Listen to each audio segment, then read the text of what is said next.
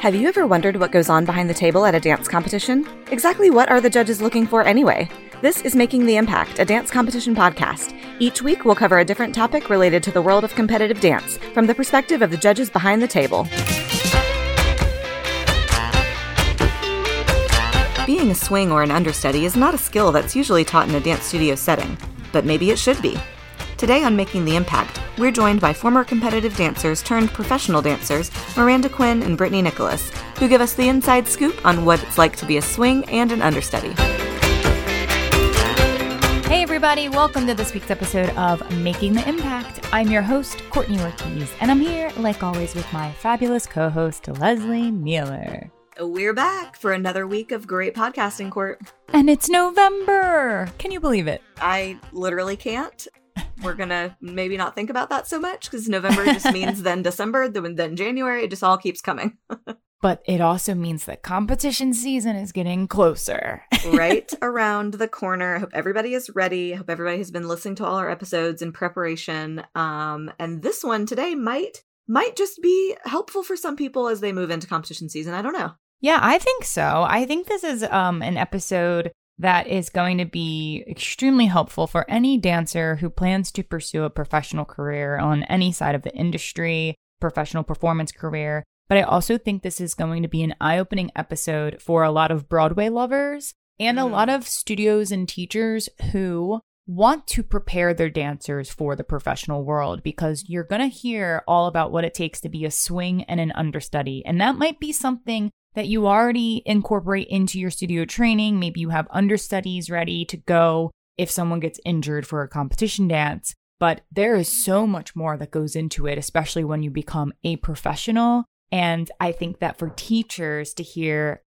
how intense it is as a professional dancer being a swing on Broadway or in concert dance, maybe you can start incorporating more ways into the studio training to prep your dancers better for the real world. Yes. So get ready, folks. We are about to dive into an amazing conversation. But before we do, let's hear from our Season 5 sponsors. Our Season 5 premier sponsor, Francisco Gala Danceworks, offers some exceptional training opportunities for dancers throughout the year. If you're seeking an intensive to attend over Labor Day weekend before you head back to your dance season, then check out Francisco Gala Danceworks Pre-Professional Dancer Institute. Taking place in beautiful Santa Fe, New Mexico from August 29th through September 2nd, 2024. This intensive provides knowledge to dancers to better aid them in the transition after high school graduation. This is especially recommended for dancers considering college or secondary training programs. Throughout the 5-day intensive, dancers will learn all about different programs for post-graduation, how to build a resume, create audition submissions, apply for scholarships,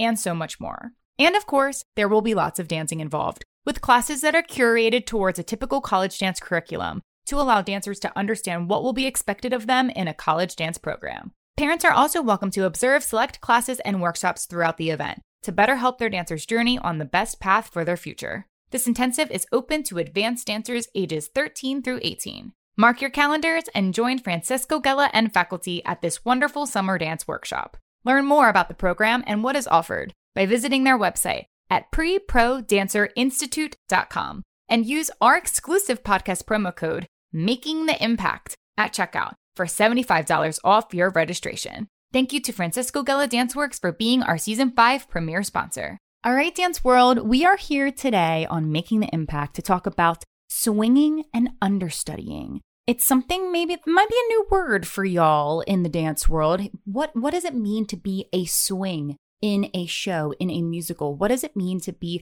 the understudy in a dance company? We're going to learn all about that today. I can't wait to talk about it because it's something that I've just recently added to my resume, and I've dabbled in it here and there throughout my professional career, but it is a whole new beast to become a swing or an understudy. And they are crucial and a crucial part of every show, whether you are in a dance company, whether you are in a professional tour, a Broadway show, whatever it is, we need those swings and understudies, y'all. They help make the show stay afloat. And I can't wait to chat with our two special guests who are joining us, brand new guests to our podcast. And the very first guest, who is going to be bringing the company and concert side of the discussion to the table here, is someone I have known her entire life. I remember the day that she walked into our dance studio And I have watched her grow over the years, for so many years, into an absolutely breathtaking, stunning dancer. I had the opportunity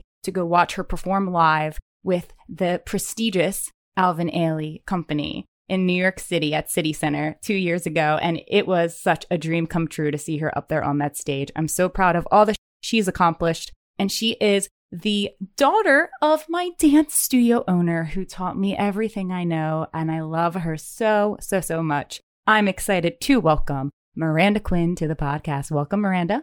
Hey, thanks for having me. I'm so excited to be here. I'm excited to learn about the Broadway side of swinging because I don't know much about that. Yes, and you never know, Randy. One day you might be on Broadway. One day, maybe. I'm so happy that you are here, and I'm so proud of everything that you've accomplished in your beautiful dance career that is still just kicking off. I know that you recently graduated, and you're going to tell us all about that, but I just want to let you know that you inspire me, and I'm so proud of you. Thank you so much. You're welcome. So, Miranda, if you wouldn't mind telling all of the listeners out there a little bit more about you, where you grew up, what your childhood training was like, if you want to share any career credits, where you went to school, and what you're working on now. Of course. So, hey, everyone. I'm Miranda Quinn, and I grew up with Courtney in Baltimore, Maryland, dancing my entire life from the moment I could walk. And we both went to Mid-Atlantic Center for the Performing Arts. And I graduated from there at the age of 18 and went to the Juilliard School for their dance division and had a really amazing journey there. All of the good, the bad, the just crazy self-discovery and discovering so much about dance that we weren't necessarily exposed to at our home studio. So from there, I decided to stay in New York, and I got lucky enough to graduate and start that same week at Alvin Ailey American Dance Theater. Wow, that's awesome. And this is my 5th season with them. I, however, am currently injured. Oh, no. So that's a bit of a bummer. No. But it's really been amazing, and I hope to be there for many more years to come. So this is just a little bump in the road. But yeah, it's company life is everything that I was dreaming of for so long. And Ailey was not something that I was originally looking at as a prospective company, but it has turned out to be everything and more that I could have ever wanted and didn't know that I need. So yeah. I love that. I think what's so exciting about Ailey and something that I actually recently learned about Ailey, I think whenever someone thinks of the Ailey dance, the company, I immediately think of Horton modern dance. That is what I think of, a lateral T. That is what I think of. And I'm like, that is all you do. That's what I assume. That's all you do. But the Alvin Ailey Dance Company Dance Theater is so much more than just lateral T's and Horton. They are doing every style of dance, honestly. Do y'all maybe not tap? I don't know if do y'all tap? They love to fake a time step. Okay. Choreographers love a fake time step. A little soft shoe moment. Yes. Especially because there's a lot of our rep that's based around jazz music and jazz dance. So that, of course, is an element of that. But going back to the Horton part, I had only taken strictly Horton modern class my senior year at Juilliard. So I really didn't have that much experience with the Horton technique and having to memorize all the things. Mm-hmm. But that really hasn't affected my ability to dive into the company, because a lot of our work is just, it's basically what we did growing up. You just have to be ready to switch from one genre to the next, which I love. And yeah, it's just about finding the right style and the passion, but it doesn't really matter if you've had a certain training in a certain technique, which is very nice. Yeah, and I think that's really interesting to hear. And it actually made me think of Francisco Gella, who was on our podcast last year and talked about modern dance. And that something similar happened to him. And I don't want to misquote, but I feel like, and Leslie, I don't know if you remember, but he trained in a specific style of modern at his college, but then got into a dance company that was a completely different style of modern. One of them was Limon. Yeah, one of them was Limon. I can't remember. I don't remember if that was his beginning or where he ended up, but yeah. But I thought it was so interesting because he was like, I was playing catch up. It was a whole new thing I had to figure out. And it's like, yes, but they saw something in you. They could tell that you would be able to adapt to this so easy and effortlessly. even though you only had 1 year of Horton under your belt, for Ailey, and knowing there's so much more to the Ailey company besides just Horton, and that you're going to be doing this jazz and you're going to be doing contemporary, you're going to be doing other styles of modern. So yeah. And also I think that goes hand in hand with being an understudy, because you have to be able to be like willing and have the training to jump around in different styles throughout the rep in the company. Yeah, I mean, I think with any kind of performance career, being able to be multifaceted in and well-rounded in all of the techniques and all of the training is super important. But then, as we all know, it goes so much further beyond just the technique. So yeah. And I can't wait to dive into this and hear all about your experience with the company. So thanks for joining us today.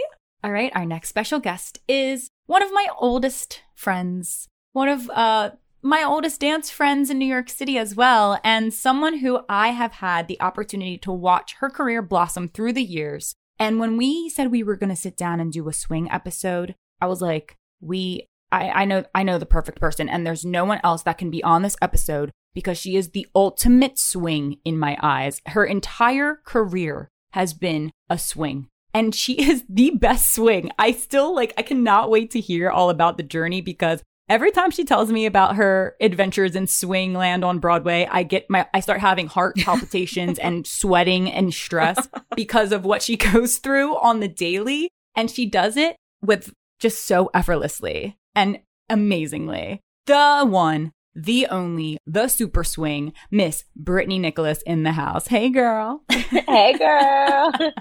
Thanks for having me. Hi, everyone. I am so excited that you could squeeze us in. I know that you are currently on Broadway as the swing in the most popular show, and Juliet. It is such a hot show. I loved it when I got to come see you in it. So shout out to all your hard work over there, and to all of our listeners. If you are in New York City, go see Brittany in And Juliet. Most likely she will be on, even though she's the swing, she will probably be on stage. True. She's not on stage tonight, though, because it's Monday. We caught you. We caught you on your one day off. Yes. On the one day off. But like, speaking of swinging, last week we hit like 4 tracks within the week. Whew. Yeah, you were doing 4 different people. Different people's tracks? We're going to get into this, but like, do you forget who you are personally sometimes? Because I'd be like, who even am I in my personal life? Yeah. Speaking of, like, we'll get into it later, but there was one moment where like I like was in a transition, and then like one of my castmates was like looking at me, and I was looking at him, and then I was like, oh, sorry, I forgot who I was. We like were like face to face. Yeah. Like the traffic pattern was supposed to happen, and I was like, my fault. You're like, sorry, okay. I was woman 2 yesterday. Right. Now I'm woman 4. Yeah. I mean, to make it even trickier, like we do 2 shows Wednesday, 2 shows Saturday. So all the other shows I was off. So these happened on the 2 show Wednesday and the 2 show Saturday. Wow. So you were a different person at the matinee versus the evening. Mm-hmm. Holy moly. Girl, again, I'm already sweating. Like, I don't know how. You are just such a pro. And please tell the world all about you, what your early dance training was like, and then all your fabulous swing credits that you've acquired through the years. Yes. Oh my God, I love it, because I was a competition kid. So I grew up in Newport News, Virginia, started dancing at 4, started competing at 10, was the child that like loved everything about dance. So that led to me just being in all the dances of the competition studio, and you do dance camp. So I would do dance camp and learn like 10 to 12 routines in 1 week, not realizing like, oh, actually, that might be where my swing training has come from potentially. But yep. And then funny that we're talking about Alvin Ailey, my first like trip to New York where I was like, oh, I think I want to stay here, was I was 16 and I did the summer intensive of Alvin Ailey. Before that, I was doing a camp called Destination Broadway that was maybe like a week long. Yeah. But this was a full summer, and I was like, wow, everyone up here, didn't know if I wanted to do Broadway yet, but I was like, everyone up here loves to dance. I love to dance. We were all artists. We were all coming from different places with this like one dream and like passion. So that's when I was like, okay, maybe I can do New York. I also love to sing. So I said, what can I do where I can dance and sing and act all in one? And I was actually found by a judge at StarQuest, and they said, you should maybe come to New York and try Wow. musical theater. And I said, huh? Wow. I didn't know Sure. that. Mm-hmm. And so I came up during my senior year of high school. Very first audition was Grease Oh, wow. Okay. when it was on Broadway. So that was my first audition. And believe it or not, I got a callback. So I had to switch my flight and went through a couple callback rounds, didn't get it. But that was maybe the first time where me and my parents were like, wait, maybe there's something here. We don't quite know. But yeah, started auditioning during my senior year and got really far. I ended up booking the non-union tour of Hairspray, but could not go on it because I was not 18. Wow. Oh, So that was a whole I feel like I thing. forgot Did you know that. this? I feel like I knew Yeah. that, but I forgot. I had literally like bought new suitcases. I had one semester left, so I loaded all my schoolwork on the computer, and my then they God. said, all right, because of the, states we're going to, she either needs to A, be emancipated, B, have a wrangler. Is there someone that can travel? It didn't really work out. Geez. Wow. But that was when my parents were like, okay, well, she booked a job. Right. So She's talented. maybe she can. Right. And so I asked them for 1 year between graduating high school and college. I said, can I just get 1 year to go to New York, try it out? If it doesn't work, I'll come back and go to school. But just give me 1 year. Came up, stayed with family friends, hit the pavement hard. I was going to everything. Had no idea what a type was, like any of that. I just had my little book of music with maybe 2 songs in it, all of my dance stuff, and just like went to all of the auditions. And then the year was up and hadn't booked anything. My parents said, all right, it's time for you to come home. I said, fine. Got on the bus, cried all the way home because I thought that I had failed. And got home, ended up getting one last regional theater gig. So in the middle of that year, I was doing regional equity gigs, but just not enough to be able to live on my own. So my parents were kind of like, what's happening here? But did one, booked Fireside Theater. So that took me through the Christmas season. And then I had registered for community classes starting in January. And the day after I got home, I got an audition for Billy Elliot, the national tour from my agent. Took the bus back up, went into the room, auditioned. It was very quick, maybe an hour. Went home, said, all right, well, that's great. Got a call a couple of days later saying, can you come to the finals? And I said, sure. Got back on the Came bus. into the room, got back on the bus. You're right. Got back on the bus, came all the way up to New York, was in finals for, I swear it felt like an 8-hour day. It was me and all of the children. If you know, Billy Elliot is about, of course, like Billy, who's a young boy that wants to dance. So I was auditioning with all of the ballet girls, even though I was an adult, round after round after round after round. Finally made it to the end, and they said, if you get this, could you move to Chicago? I said yes, because you always say yes, not thinking I was going to get it. Went on back home. Yep. After that, I said, cool, great. I at least made it one last thing, made it to the finals. Let's go do my little Christmas gig. Let's go to college. Went to Fireside and did my Christmas gig. We rehearsed for 2 weeks. And then the day that I went into tech, got the call that I booked the first national tour of Billy Elliot as the swing. Had no idea what a swing was at that point. Wow. Yes. And then I've just been swinging. Swinging ever since. Ever since. Yep. For all of the listeners, like, tell us the other shows that you've swung. So from there, actually, it all kind of connects to. From there, that gave me my Broadway debut, which we can get into later because that's a very wild swing story. And then from there, I did Royal Caribbean, which Royal Caribbean was interesting because I did Mamma Mia, but of course, there was the aerial show called Blue Planet. So I actually became the aerial swing. They taught me how to fly, and I became the person that covered the aerialist. Eventually, that led to like being a principal aerialist towards the middle of the contract because someone unfortunately got hurt. But then from there, I did Matilda the musical as a swing. And then from there, I did Mean Girls, the original Broadway cast, as a swing. Then the pandemic happened. Of course, Broadway shut down. I went away and said, all right, let's find something else. And then here comes Anne Juliet into my lap when I'm sitting in Atlanta. Yep. And I went into that call, and that was the first call where Anne Juliet is interesting because it's a lot of commercial dancers.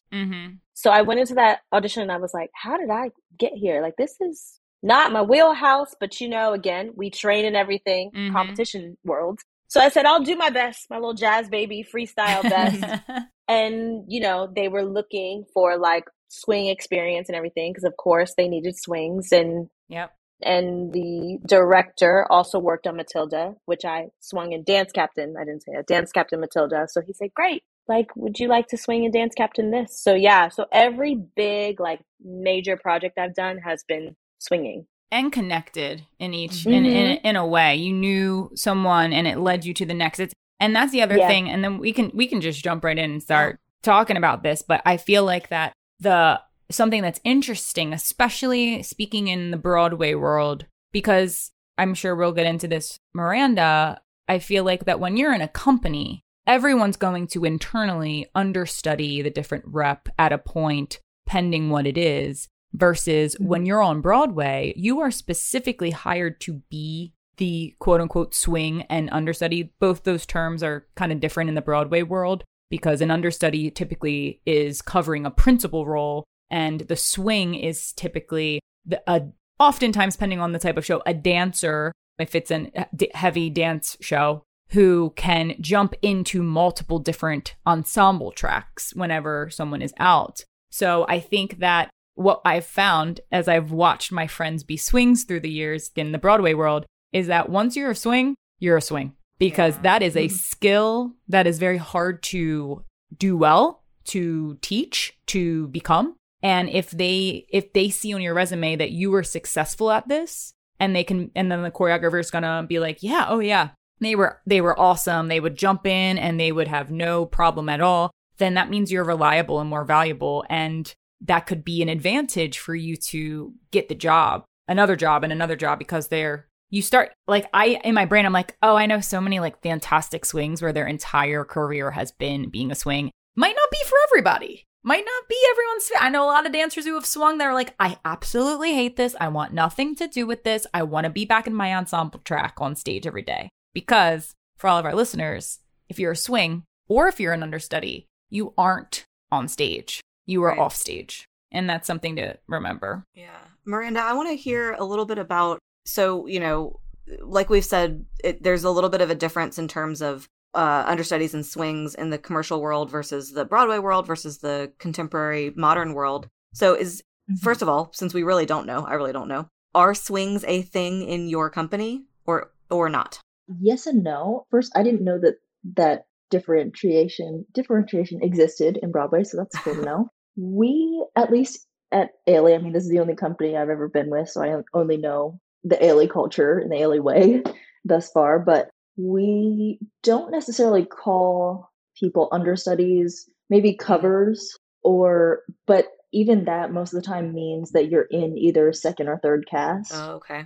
And that pretty much guarantees that you will perform at some point in the season. Okay. Because with the amount of rep that we have, it's sort of like competition dance where it's like, we have 20 different pieces that you have to know all at once, and we're doing a different combination of those 20 pieces every show. Like, no back-to-back show is the same. So there's no way for any one person to dance one piece of rep every time that it goes on. So pretty much everybody has to have that skill, but I do think that it's a bit of I want to say a seniority thing almost, where like the new dancers are usually the ones that have to learn the most and cover the most things. And if someone's hurt, or we just need somebody to learn like 2 tracks in one piece, it's usually the newer dancers. And then as you get further along in your career there, you typically would, if you're doing well, move up to like first cast of things. Okay. So you're not really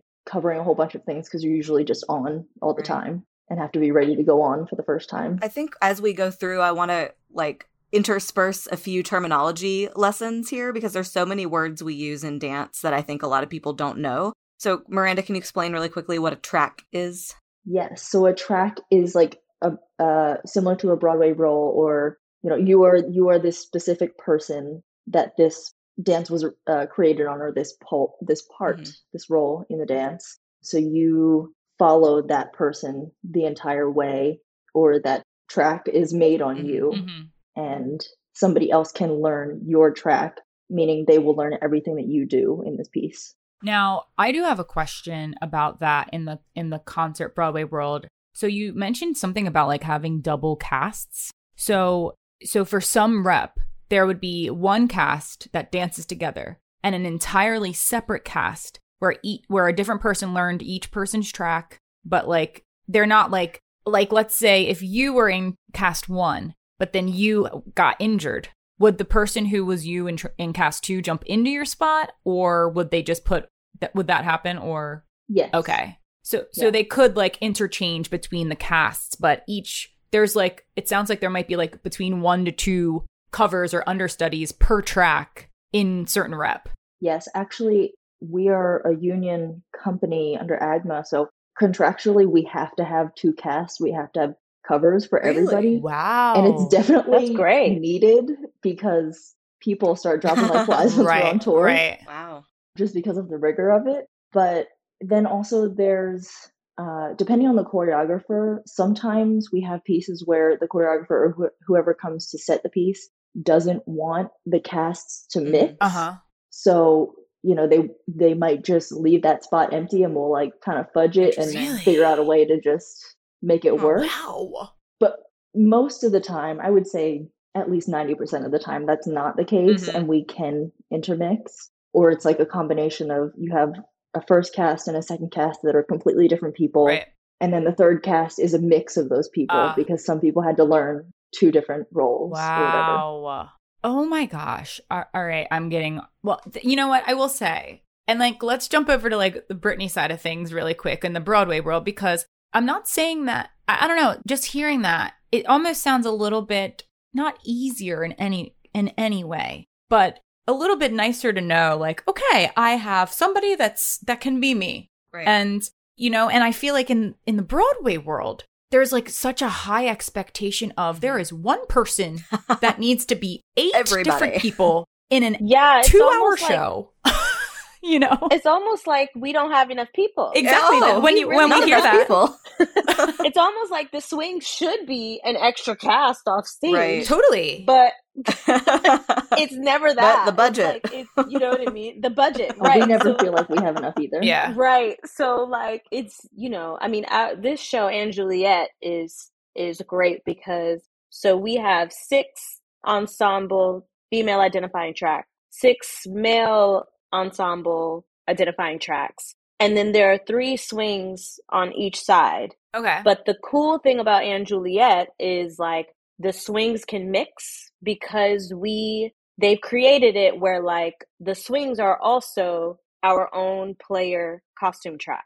So yes, we're doing someone else's track, but you don't even have to know if that person's male or female or whatever. We can kind of like float around. And I still feel like we don't have enough people. Well, when you look at it like that, then that means that's 6 people for 12 ensemble? 6. Right. Yes. So like if you Pending. think about it, that actually is plenty of It should coverage, be. It sounds right? like it we is. Have 2, yeah, and we work, the Brits are very good at doing like first, second, third cover. Oh. So everybody has priority tracks, and normally you will go on for those priority tracks first. So each of us, we have 2 priority tracks that we kind of learned first and then second, third. Whereas, I mean, Matilda, there were 9 like children, and I don't even know how many adults there were, but there was like 2 swings for that. I feel like, and Juliet actually is one of the more well covered. That's great. And y'all are considered offstage swings is the terminology you would use? Yes, we're considered offstage swings. Yes. So there is, in the Broadway world, there is something called an onstage swing where that person is their own track and they've made it so that that track should be able to be cut. Though I also have spoken to some friends where they're like, well, the onstage track still can't be cut. And the swings are covering the onstage track, but more than likely you should be able to like work around if you have to lose that track to something else. But we are offstage swings. So that means that we come to the show and we sit backstage on standby, whether we are in the show or not. Got it. Yep. And you are So ready. the ensemble is a set number of people, and there are no other people except for the swings that can do their roles. Yes. Wow. So the way our union works too, so we're part of Actors Equity, there are also so many rules and regulations to it where if somebody is on stage and they're trying to cover, then that's a separate contract that they would have to sign. Well, like a separate writer. So there's a base contract and then there are writers. But yeah, so my writer is specifically offstage swing as cast. And so the swings are pretty much the only ones that could kind of move around and do and cover everyone contractually. Wow. There's so much crazy. jurisdiction and like so many more like layers to this than just, oh, I know this other part. Like you have to have an actual writer to your contract to say this person's allowed to go do that.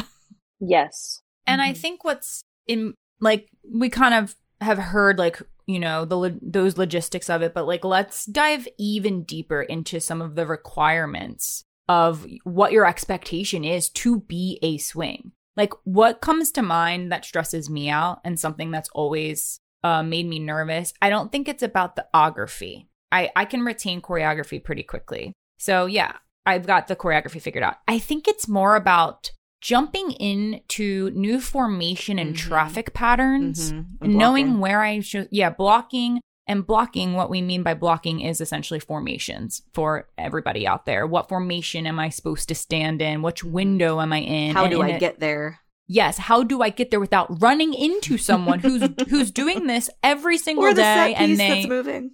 Right. Or the like curtain. There's just so many extra elements that I'm like, very important. The curtain. You ran into the curtain once. It was not good. Oh my god! Like, do I cross downstage of this person? Do I cross upstage of this person? Like, it's those little tiny details that could truly make or break the performance. Or do I need to move a prop piece here? Do I not? Like, what about partnering? Did you have a chance, or did you just get thrown in mid performance and you didn't have a chance to partner with the person that you're about to partner with? Like, I think that it can get dangerous. It can absolutely get dangerous, and I think that for me is something that's always made me really nervous, is remembering that. Not remember, and like, yes, I'm sure both of you, whenever you've had to understudy or cover or swing, I'm sure you made notes and lots of videos and all of this. Like how do y'all do it? Is there any tips you have that have been successful and helpful? Besides just putting it in your head, relying just on your brain to remember everything. So when I first started, I had like color coordinated notes, but also I think I'm very fortunate because my first big swing contract was Billy Elliot. And one thing I can say about Billy Elliot is Billy Elliot was very organized when it came to traffic patterns. Right. And formations. Like they were so organized where stage left would always go down stage of stage right. So I was able to learn a lot of the tricks and trade from Billy Elliot, where I was fortunate enough where the traffic patterns made sense. That's nice. And then when it came to like creating new work, like for example, Mean Girls, it was like, all right, so we're going to change formations here. Everybody just go. Oh, gosh. And then people would just go and they'd be like, it looks great. And that was your track, like, because you originated that, right? That was your track because you decided it. Yeah. So yes. So like that was a very interesting experience for me because then it did bring on the extra layer of this person was all the way back here in this back corner, and then they decided to go downstage and loop upstage. Who are they? Who is that person? Who, right, and then end up here. So that took it took my swinging to another level, and it took a little bit of time. So now I just have to remember like the track piece by piece. And I have also kind of figured out like the way I swing, I like process of eliminate. So I would look at who was the most similar first. Oh. And then pick apart the pieces and be like, all right, so if I'm in this track, I did that one yesterday and they're pretty similar. Interesting. These bits and pieces. And so then now all I have to do is actually write down what the differences are. Just like have a little flashcard or something. Yes, like a flashcard of I've kind of learned to do it like that, because if not, it takes like a lot of hours. Now, granted, I've now been doing, this is my fourth like big contract. So now I can even look at a piece and just learn it all, because I've just been I've analyzed it, and then I can work backwards. I've just done it so many different ways. Wow. But at first it was a lot of notes, and it was a lot of really trial and error, as long as you're safe. Now, Billy Elliot made sure that we were always safe. Yeah. But sometimes you just didn't get it, and I would be like, "Ooh, that didn't really work." But there's also a skill to swinging that I have learned that kind of takes the pressure off of, it's like not always gonna be perfect. And I have this thing where I say cancel and continue. I'm a dance captain now, so when I'm teaching people the show, I'm like cancel and continue, and the new swings, because sometimes it really is just so much information. And with day-to-day life, and now, you know, we're in the run for like over a year now, or coming up on our year mark, where it's just so much and so many moving pieces that as long as you're safe and you didn't run into anybody, then it's fine. And sometimes my brain has to be like, oh no, I forgot what this traffic pattern is, but let me just get out the way. Right. And then you learn another skill of just like making it work. Making it Teamwork. work. That has kind of helped. And with the cast and communicating with the cast, like I'm like, okay, this is a little rough for me. Everybody help me out. And they're like, we got you, you know, and it's kind of, we call it shove with love to where, but it is just a lot of information and a lot of studying. Yeah. When you first start swinging. Yeah.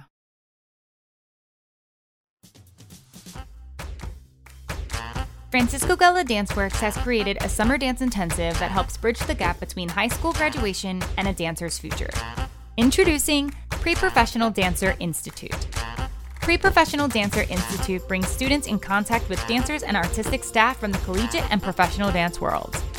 This allows emerging dancers with professional aspirations to engage in open conversations about their career options and offers them the best avenues and strategies for pursuing their goals.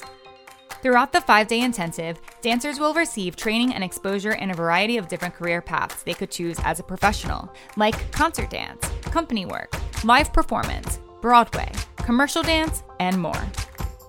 The Pre-Professional Dancer Institute Intensive is taking place this August 29th through September 2nd, 2024 in Santa Fe, New Mexico, and is open to advanced level dancers ages 13 through 18 who have a desire to continue their dance career post-graduation. This selective program is only open to 100 dancers and is by audition only. Learn more about Francisco Gala Danceworks Pre-Professional Dancer Institute by visiting their website at preprodancerinstitute.com. And don't forget to use our podcast promo code at checkout to receive $75 off your registration. Use the code MAKINGTHEIMPACT in all caps at checkout. Don't miss out on this exciting opportunity to grow as an artist and prepare for your dance future with Francisco Gala Danceworks, our Season 5 premier sponsor.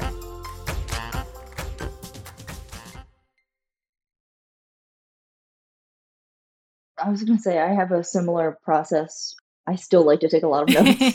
There's one, I was really excited when you asked me about this episode, actually, because I had one experience where, I think this was just last season, where we had this piece, and it was not a full company piece, but it was a large group. And I was 2 different tracks, and I was learning the tracks at the same time. And they were 2 people that stand next to each other and often do the same things with minor differences. Oh, God.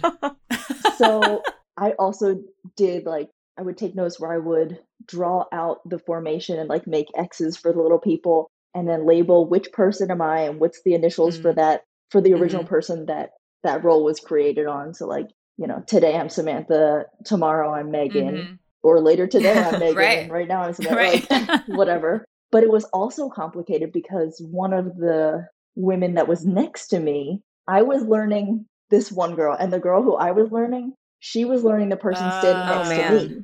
Jesus. So it's like 3 people standing next to each other, and all of us down the line. Each role is between 2 of us, and like we would stand next to each other and look at each other. Am I you? Are you me? Yeah. So and also like mid dance sometimes, because you would make it to a certain position or a certain formation where it's like, okay, I've reached this landmark. Right. What's next? And you just had to take it piece by piece because there was no way to like feel totally 100% confident from the start of the dance. So you kind of just figure it out as you go, and everybody helps each other. And not to expect perfection, because both of you kind of alluded to that. It's like it's probably never going to be perfect, and our job is to keep the show going and to not crash and burn. So like whatever we can do to just like keep it going. I love to hear that, because I think as, you know, competitive dancers, there's a lot of perfectionism that comes into play, and there's a lot of, oh my God, if we don't do it perfect this one time. And at least with professional work, you do get more opportunities. You get tomorrow, you get the next show to say, let me do this a little bit better this time. And so I think for kids, that's important to hear that, like, you know, not even professional dancers and Broadway people are perfect all the time, because you have scenarios like that where, who am I today? I don't remember, but I'm going to do this kickball change and get over here and hope for the best. Exactly. But you did mention some, like, you know, Britt, you mentioned like shove with love, which that term we use all the time in Broadway, because when a swing goes on, we all have to kind of collectively work together to help the swing. To support them, right? Everybody else is like, if you have a regular ensemble on stage track, you know your show. Nothing changes. You put your costume on, you go out, you do the same exact thing every single night. You kind of almost, I mean, you shouldn't go onto autopilot, let's be real, but like at the same time, sometimes you might go into autopilot. When a swing comes on, there's a new person on stage, and it might feel like a different environment. And it's not just about you going in autopilot today. It's about, let's help this swing get through the show. And you almost have to kind of put them first and help them, because like their brain is on overdrive. They're just trying to get through it, especially if it's their first time going on and it's new to them. So I think the shove with love is a perfect example of teamwork. And I think we find that very often in competitive dance. You know, there's a lot of talk about being a soloist, and it's all about being solos. Yay, yay, yay. There's like a trillion million solos at competition. I judge them. I watch them. Everyone has a solo. But are you able to dance with the team? Are you able to dance in a group? Are you able to understand what happens when you have to do a reblock last minute? How do we work as a team together? Are you going to remember what the reblock is and the change? Or if an understudy is going on, if studios even have understudies, which like that is also very rare. Like a lot. I mean, Randy, did we have understudies? Did you like in the later years of the studio have understudies in anything at the studio? In the later years, yes. And I think they're more so actually used now. But for me, there were times where people would understudy things, and that kind of just meant like, we're just kind of lightly suggesting that you learn this just to keep busy. Yeah. You wouldn't actually be like put into things. Yeah. But I think it is more real now. Yeah, there are studios who are catching on. Like when I've gone and done guest work, there have been some studios that are like, so we have, 3 people in the back learning as understudies just in case, they'll jump in. And I was like, that's fantastic. Like, thank you for that, because you never know. I can't tell you the amount of times that we've had to do a reblock, like at competition in a hallway, because someone got sick or injured and there's a hole in the formation. Like, and that's so much harder than just plopping somebody in there from day one, as an opportunity, as a special thing to do, or just, learning experience. Whatever way you can get somebody in the room. It's a lot easier, I think, to do that than to have everybody panic, the day of or the day before. So, but speaking of rehearsals, I want to ask some questions about what it's like to rehearse as a swing or an understudy, because I feel as if it's a different world than it would be if you were just a regular Joe. So Brittany, I guess let's speak more on like a Billy Elliot, where it was a set thing that had already been going on, as opposed to a Mean Girls where you were like almost helping create it. Yeah. So Billy Elliot, the rehearsal process was a lot as a swing, to be honest with you, because I think their expectation of everyone was just so high. But it was, like I said, a gift to me that I got to swing that and that be my first swing job, because it was already set in London. So basically all they did was take the entire thing, charts, they had Bible, everything, and then they plopped it over here. So everybody's track was already created. So it was a lot of homework as far as, I had to learn. I started out with 3 tracks, I think. So I was learning 3 tracks at once. But what was great about it was it was already set. The charts were already done. The dance Bible was already made. So none of it changed. Right. So once I started to add tracks on, the show was just the show. Sounds lovely. It was lovely. Sounds great. But I wanted to actually like piggyback real quick to what Courtney was saying about working together. What was interesting about Billy Elliot, and I think it's great for like the young dancers to hear, is a lot of the dancers in Billy Elliot were competition dancers. And I specifically remember going back to the way the tracks were made, right? They took Billy Elliot and they took it over here and they plopped it. So a lot of the competition dancers, of course, were people who were just used to winning. And then they were part of this Broadway show where that track went to the back corner and sat there. And that track went over here. Yes. And it was such an experience because they were like, what do you mean I'm not in front? Wow. I'm not, what do you mean? But the way it worked is everybody had a chance to be in the front. Everybody, you could see everyone. You know, you go to a Broadway show, everyone could be seen. Right, yeah.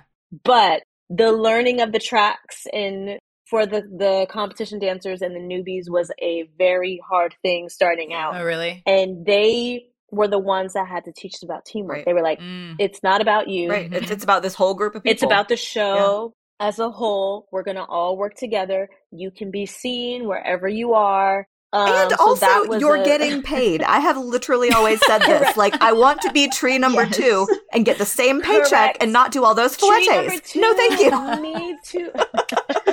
Right. No, I know. I'm like, ooh, put me over here. I'm going to step touch just, like, really energetically and get my paycheck. Right. Thank you. Right. Little kids don't get it. They don't get it. But we had to go through that because they were all, between the age of 8 and 16. And so that was an experience. But then Mean Girls was a completely different experience because I was part of the out-of-town tryout of Mean Girls. So they had done a lab. They had created the show in this lab. But then when we took it out of town, we would do previews, which if you're not familiar with a preview, you do the show for an audience. And then the creative team takes notes on like what works, what doesn't. And then you come back the next day, you have 5 hours. And next thing you know, they're putting a new song in or a new scene in. And they're completely making new dance numbers. And so the people who are their normal tracks are learning that. And then the swings are stressing out all backstage. The multiple tracks, right? All the multiple tracks. Yes. And new pieces. So that was a different level of like stress I think I've experienced. But again, it took a lot of teamwork because it was, for me, I'm like, yes, I'm learning these multiple tracks, but also we're all learning new material. That's true. So we all had to work together to be like, what is this vocal part? What's happening here? But it definitely was a new element to it because the show changed every preview. And I actually surprisingly went on for all 3 of my first priority tracks in DC because injuries happened. Wow. And then so I was like part of the rehearsal creating the track and things like that. So that was a new experience when it comes to like creating an original show. And even with Anne Juliet, we did an out-of-town tryout. And yes, they brought the show over from London, but there are also a lot of changes with our show. So the added element of learning the multiple tracks along with new music and scenes and choreography is definitely like a very hard thing. It was a lot of homework. And when you say homework, you mean I went to rehearsal for 8 hours and then I went home for another 2.5 and did homework and then tried to get some sleep without that song in my head constantly. And what vocal track was I? Yes, because also, I mean, when you sign on as a swing, that first rehearsal, if somebody is out, they expect you to go in. Which is insane. Like there is no, we're just going to wait until, and now COVID has even threw in another layer to that because when we started rehearsals with Anne Juliet, the COVID cases were there and you would just show up the next day and they'd be like, so-and-so is out, they have to go home. And so it was a lot of, it was staying up long after everybody else is at home, probably sleeping with their one track and just making sure that I knew the choreography, that I have at least enough notes, where I can kind of get through it if I needed to. So yes, it was a lot of like time on my own, just working on harmonies, working on lines, choreography, blocking, the whole thing. At night. I want to jump in really quick and then I would love to hear from Miranda because I'm sure that as you're listening, Miranda, you're probably like, Wow, I've experienced exactly that in creating new work. Similar things. Yeah. But I do want to just make a point to all of our listeners out there. If you were listening to Brittany, she wasn't just talking about choreography when it comes to Broadway. And we've talked about it on our musical theater episode before, and I'm sure if you've seen a Broadway show or a musical, dancers are dancing, but they're also singing. And sometimes they also have to use their voice and do a scene and have lines on stage, which again, it might not be for everybody. There might be certain shows where your track, now that we know what that is, has no lines at all. Or your track might be in a scene where you have to learn this scene and learn how to read lines. So that is another element on top of just the choreography and the blocking and the traffic patterns and the prop moving that you have to add to being a swing, which is something that I didn't even know for the longest time. I assume that if I'm a soprano, I'm always singing soprano if I'm a swing. And that is not true. You have to change your vocal lines that you're singing based on whose track you're in that night. If you are an alto and that's who you're going on for, that's what you got to sing tonight. And you have to know what their harmonies are. Like that blows my mind. Yeah. I know.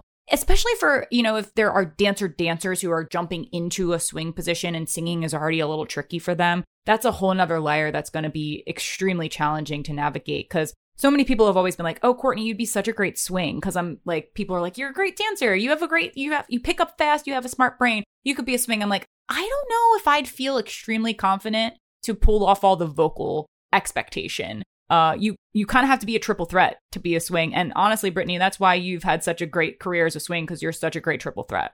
Thank you. That's so sweet. All right, Miranda, tell us all about your rehearsal journeys. Well, actually, piggybacking off of something you just said, you just mentioned confidence. I think this is it's a very intimidating thing, because as a professional, as Brittany was saying, as you were all saying, you are expected to be able to jump in, not just like kind of scraping by knowing the steps, but like, you might be, and I have been thrown into performances not really knowing what I'm doing, where I'm supposed to be, and you really have to fake it until you make it.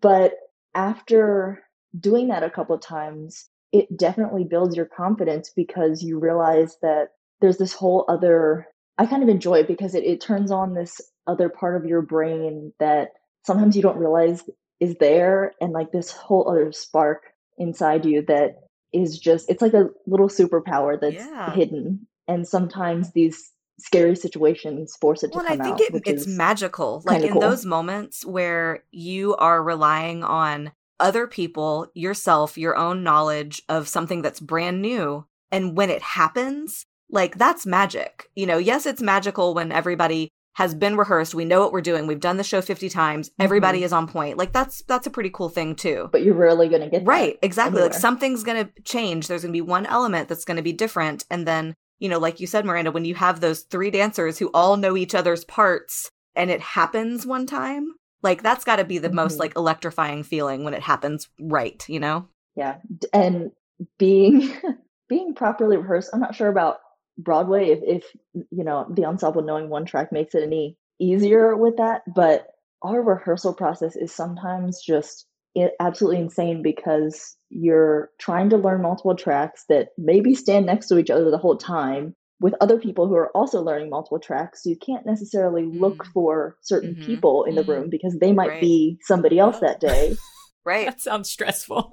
And then on top of that, you're never doing the same show twice. And we might not touch that piece for another month or two. And you better come back knowing all of those tracks and be ready to go. Oh my God. On whatever stage you happen to be at that week, because you're on tour. Yes.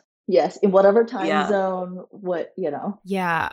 Wow. I mean, I'll chime in really briefly, because I now that I think back, I guess I've swung more than I think I have. But I feel like that I haven't officially gained my like real swing credit until this past summer. And our podcast listeners might remember that I announced that I was going back to the stage this summer, and I performed in West Side Story at the Muni. And that's a show that's been with me my entire career. I know that show like the back of my hand. I could do every single part of that show. Boys do. Like I know the ography. But then I got to rehearsal and it wasn't original choreography. And that stressed me out. Wah, wah. And I was getting, and we only had a week rehearsal process. So, that made me nervous. And then I've also never really been an offstage swing before, because when I done the show before, I was the assistant dance captain, but we were all internal onstage swings. So there was no such thing as an offstage swing in my production. So everyone kind of understudied each other. So one of the jet girls would turn into a shark girl, and we'd just be down a jet girl if a shark girl was out. Or if someone had to jump in to be Maria, then someone would jump into the sharks and maybe play double duty as a jet and a shark. Like, there was just always a way to figure it out internally. And I understudied different parts in that production. But this one was like, it was just, I think what made it hard, and it's kind of similar to your, I'm sure both of your experience of learning new material that was like constantly changing. I think that was what made it hard for me as a swing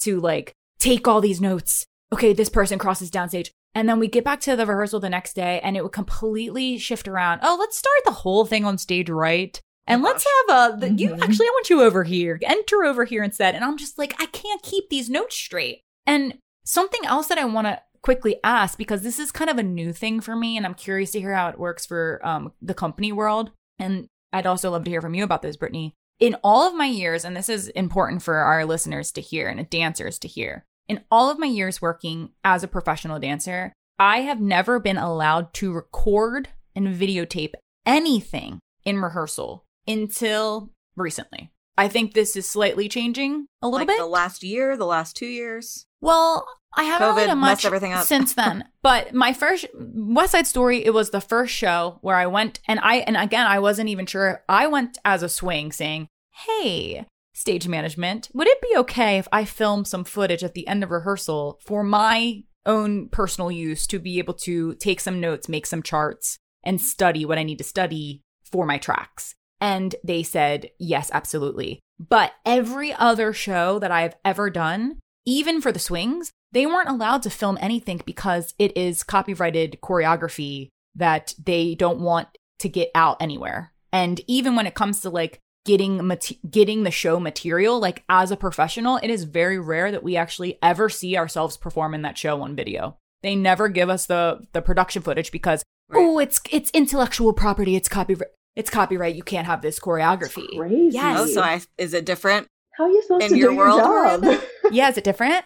Yeah, we use something called Media Silo, where it's like it's kind of like a video thing where we have a whole library of all of the pieces and you can just go and watch them, but only we have access and like passwords and stuff. That's great.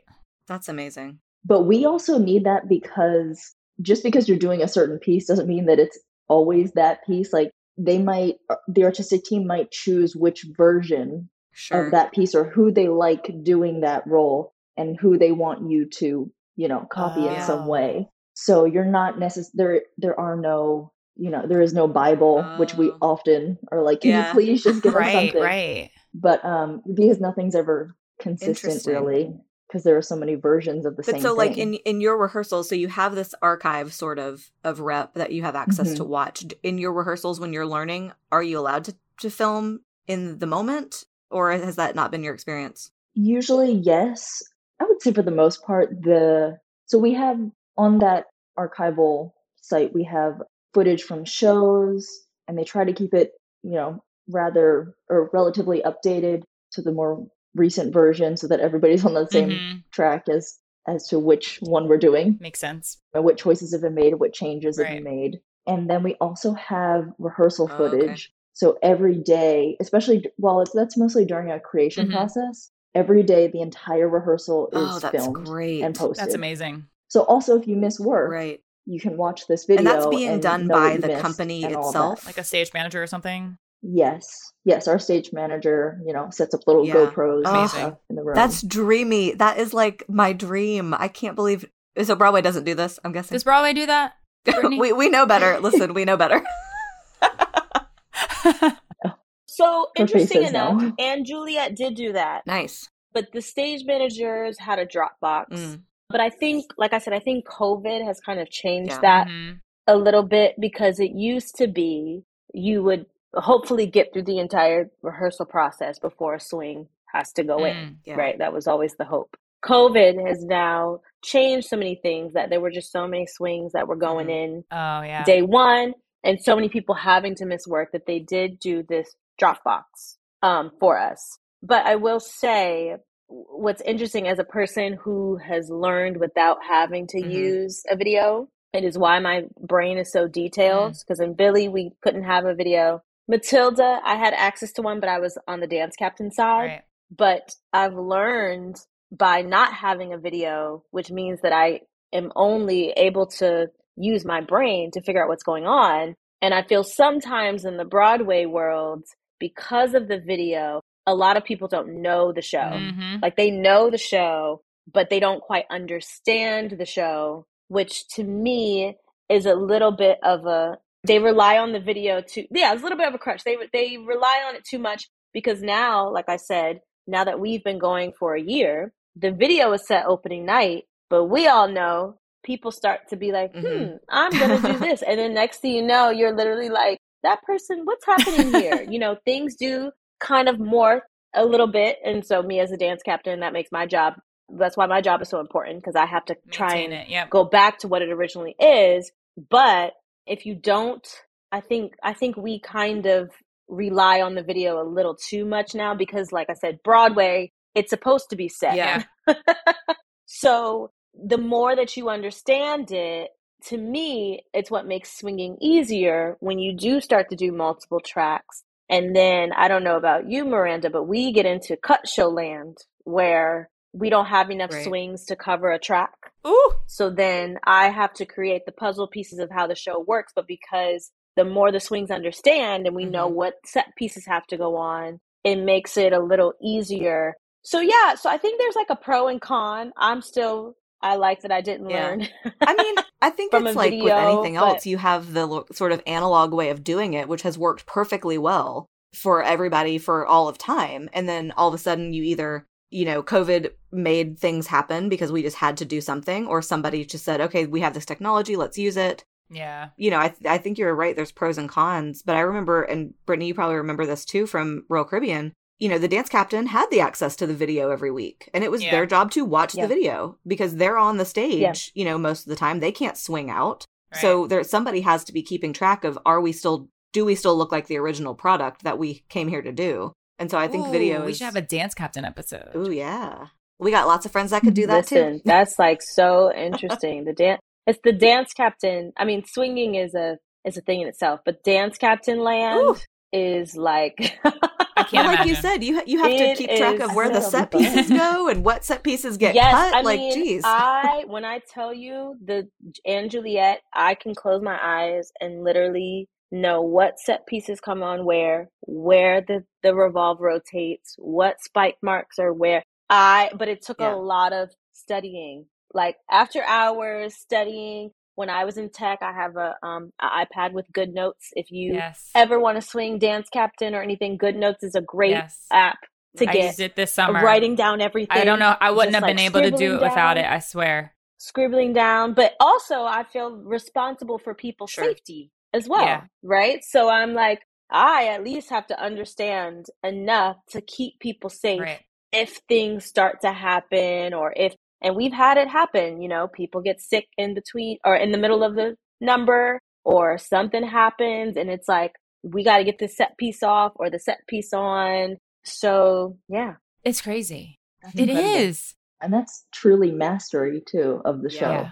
And it is interesting because, like, even you just talking about the dance captain world, I will say that, like, when I was swinging this summer, I was not the dance captain or assistant dance captain, but there were so many times where I kept thinking I should have been. Not because I'm the best. No, it was because I am learning so much different material and I have to analyze and study so much extra stuff than anyone else has to, that I'm actually one step closer to knowing the entire show more than someone that's just studying their one track. And so you had an onstage dance. We had an onstage dance captain. Yeah, which is usually, you know, you think about it, it's like, it's possible. Absolutely, it's possible. But it also makes sense for the swing who is able to be off stage and observe the show, being the dance captain, so they can see what's going wrong, what's working, what's not, maintaining it properly. So, but then when I hear you talk about it, I'm like, okay, so you already have to know all these roles as a swing, and now you have to know the whole darn show as a dance captain. Like that should be, to me, almost two separate people, not the same person. Like completely. And basically as a stage manager. Yeah. Yeah, and you work, Brittany, I'm sure you work directly with the stage manager often to figure out the cut tracks and who's going on and things like that. Yep, absolutely. It's literally, I mean, and our show, we have an extra layer to that. If you haven't seen Anne Juliet, but we have 2 revolves that rotate, and we also have, not any spoilers, but there's some flying happening, there's some pyro. So everybody has like a job. The way our union works, it's like you got one person that does the pyro button, you have one person that just does the revolve. So we have to all work together again for the safety of the cast. If that revolve fires late, me as a dance captain, I'm like, this is late. Right. How do we fix it next time? Like, we're all constantly in communication in the stage management office, just trying to like make the show happen with the creative vision that was set, and B, keep everyone safe, you know? That's the most important thing. And making the show go off without a hitch. Like I'm sure if you've ever seen shows often, and honestly, how do they do it in concert dance? Do they announce when an understudy is on, or do they not announce when an understudy is on? They do. And actually another perk of our contract, if they forget to announce that you're going in for something, you get paid like $50 Sweet. or something. I'll take the 50. Cute. That's a cute little bump. Yeah. Shoot, I don't think they do. But of course, now that we have digital programs, they're so on top of it. So it's hard to get that. Okay, so they have to announce, they don't like announce it over. Okay. Sometimes they do at the top of the show, yeah. So Miranda Quinn will be in for Revelations tonight in... Oh. Got it. $50, not $50. Sometimes they do that. Yeah. So, well, I'm assuming is there a pay increase to go on in your understudy role in concert world? No. However, there are times when you might get thrown into a piece that you know because you're an understudy or because you're in another cast. And so you end up going on stage. And if that puts you, I believe if you do more than 3 ballets in one show, you get extra pay. So sometimes that could, put you over the limit. Or if you haven't if you're already past the number of days you're supposed to be working without a day off and you have to go in on this show that you were supposed to be off, that could result in pay, but it's not a given. So yeah, just a couple of little spoilers for our upcoming episode on pay rates in the professional world. Yes. A couple little teaser moments here with the money conversation. And this is why we have unions, everybody. Right. Both of our guests are within 2 different dance unions in the industry. And there's a lot of work that a lot of dancers will do. And we'll talk about this in our pay rates episode where it is non-union. And these types of protections that Brittany and Miranda talked about throughout might not exist in the non-union world. And that's why they're in place. So you can get a little pay bump here, a little pay bump there when you're supposed to, when you're getting overworked or working hard. And I know Brittany, for understudies in Broadway shows, they do get a pay bump if they go on, but you as a swing, you just get a higher weekly salary over the ensemble to be a swing, but you don't get paid extra if you go on. Yes, so we have a built-in fee in our extra swing rider, which to me, I'm like, it's still not enough. Like, it's a start. But now, and then also, so Anne Juliet, there's a lot of featured parts. So along with the swing bump, I have featured part like pay that I get. And then, of course, when you go on for an understudy, which is a principal, there is a pay bump to that. Great. Yeah. And yes, stay tuned. You'll hear more. Yes, we will talk all about that in our upcoming pay rates episode that everyone's been dying to hear about. Dying.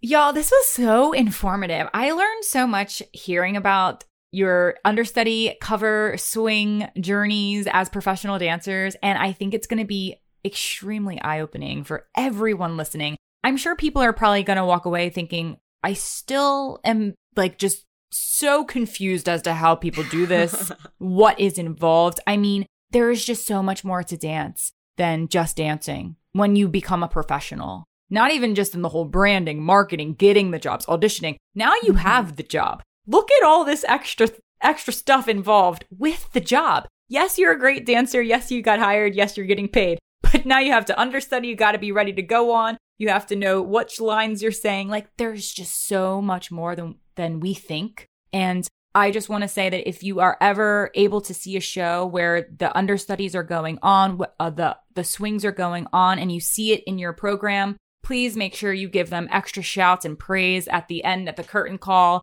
because they deserve it. They are the ones that are making the show stay afloat without a hitch. And I'm sure you probably won't even notice that the understudy or the swing is on. That's how good they are. And that's the point of it.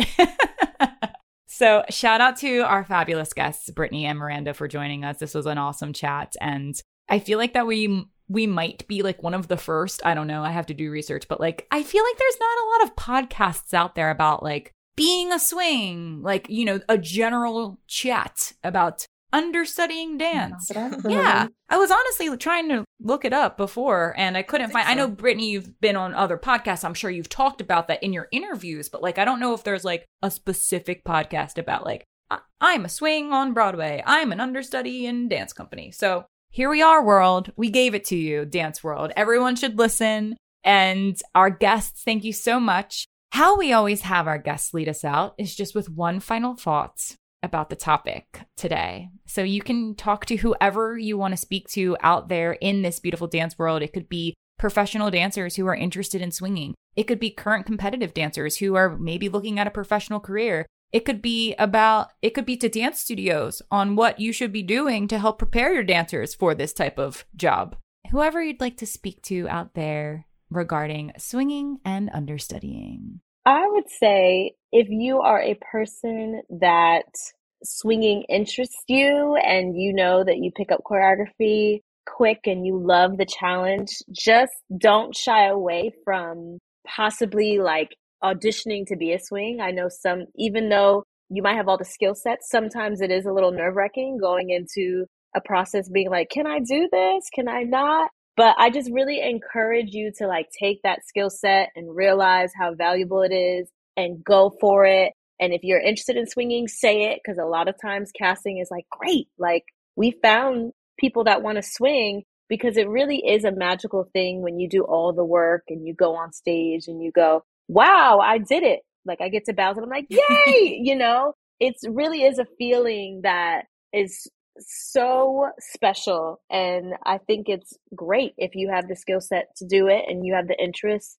just really lean into that. Yeah. So, I mean, it sounds like no matter what kind of environment you end up in, being a live performer, this is live art and things change and things happen all the time. And we all have to be prepared to, you know, keep the show running. But as we were saying, you know, it is definitely scary and confusing in the moment. But oftentimes, I think you'll surprise yourself by what you're capable of and how many things you're able to juggle at once.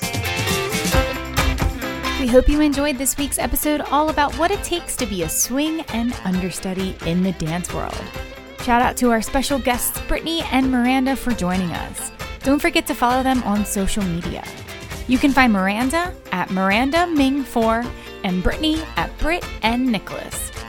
And don't forget, you can see our guests live in action on stage performing as professionals in the New York City area. You can currently see Brittany Nicholas performing as the swing in & Juliet on Broadway, and Miranda performing with the Alvin Ailey American Dance Theater. Don't forget to follow Making the Impact on Apple Podcasts, Spotify, Amazon Podcasts, and pretty much everywhere you listen to podcasts. If you want to hear even more about what it takes to be a swing on Broadway, we have an extra 20 minutes of bonus content that is going live to our Platinum Premium subscribers now. Want to tune in? Then join our Platinum Premium podcast subscription for only $5 a month. Subscribers receive free Making the Impact stickers, shoutouts live on the air, ad-free listening, and exclusive access to our Q&A episodes for members only. Join now at impactdanceadjudicators.com/platinum premium or click the link in our show notes. Coming up in the next few weeks, stay tuned for episodes on keeping dancers safe from harmful industry practices, our next Studio Spotlight episode, and pay rates for the professional dance world. We hope your dance season is going great. Thanks for tuning in. We'll see you next week. Until then, keep dancing.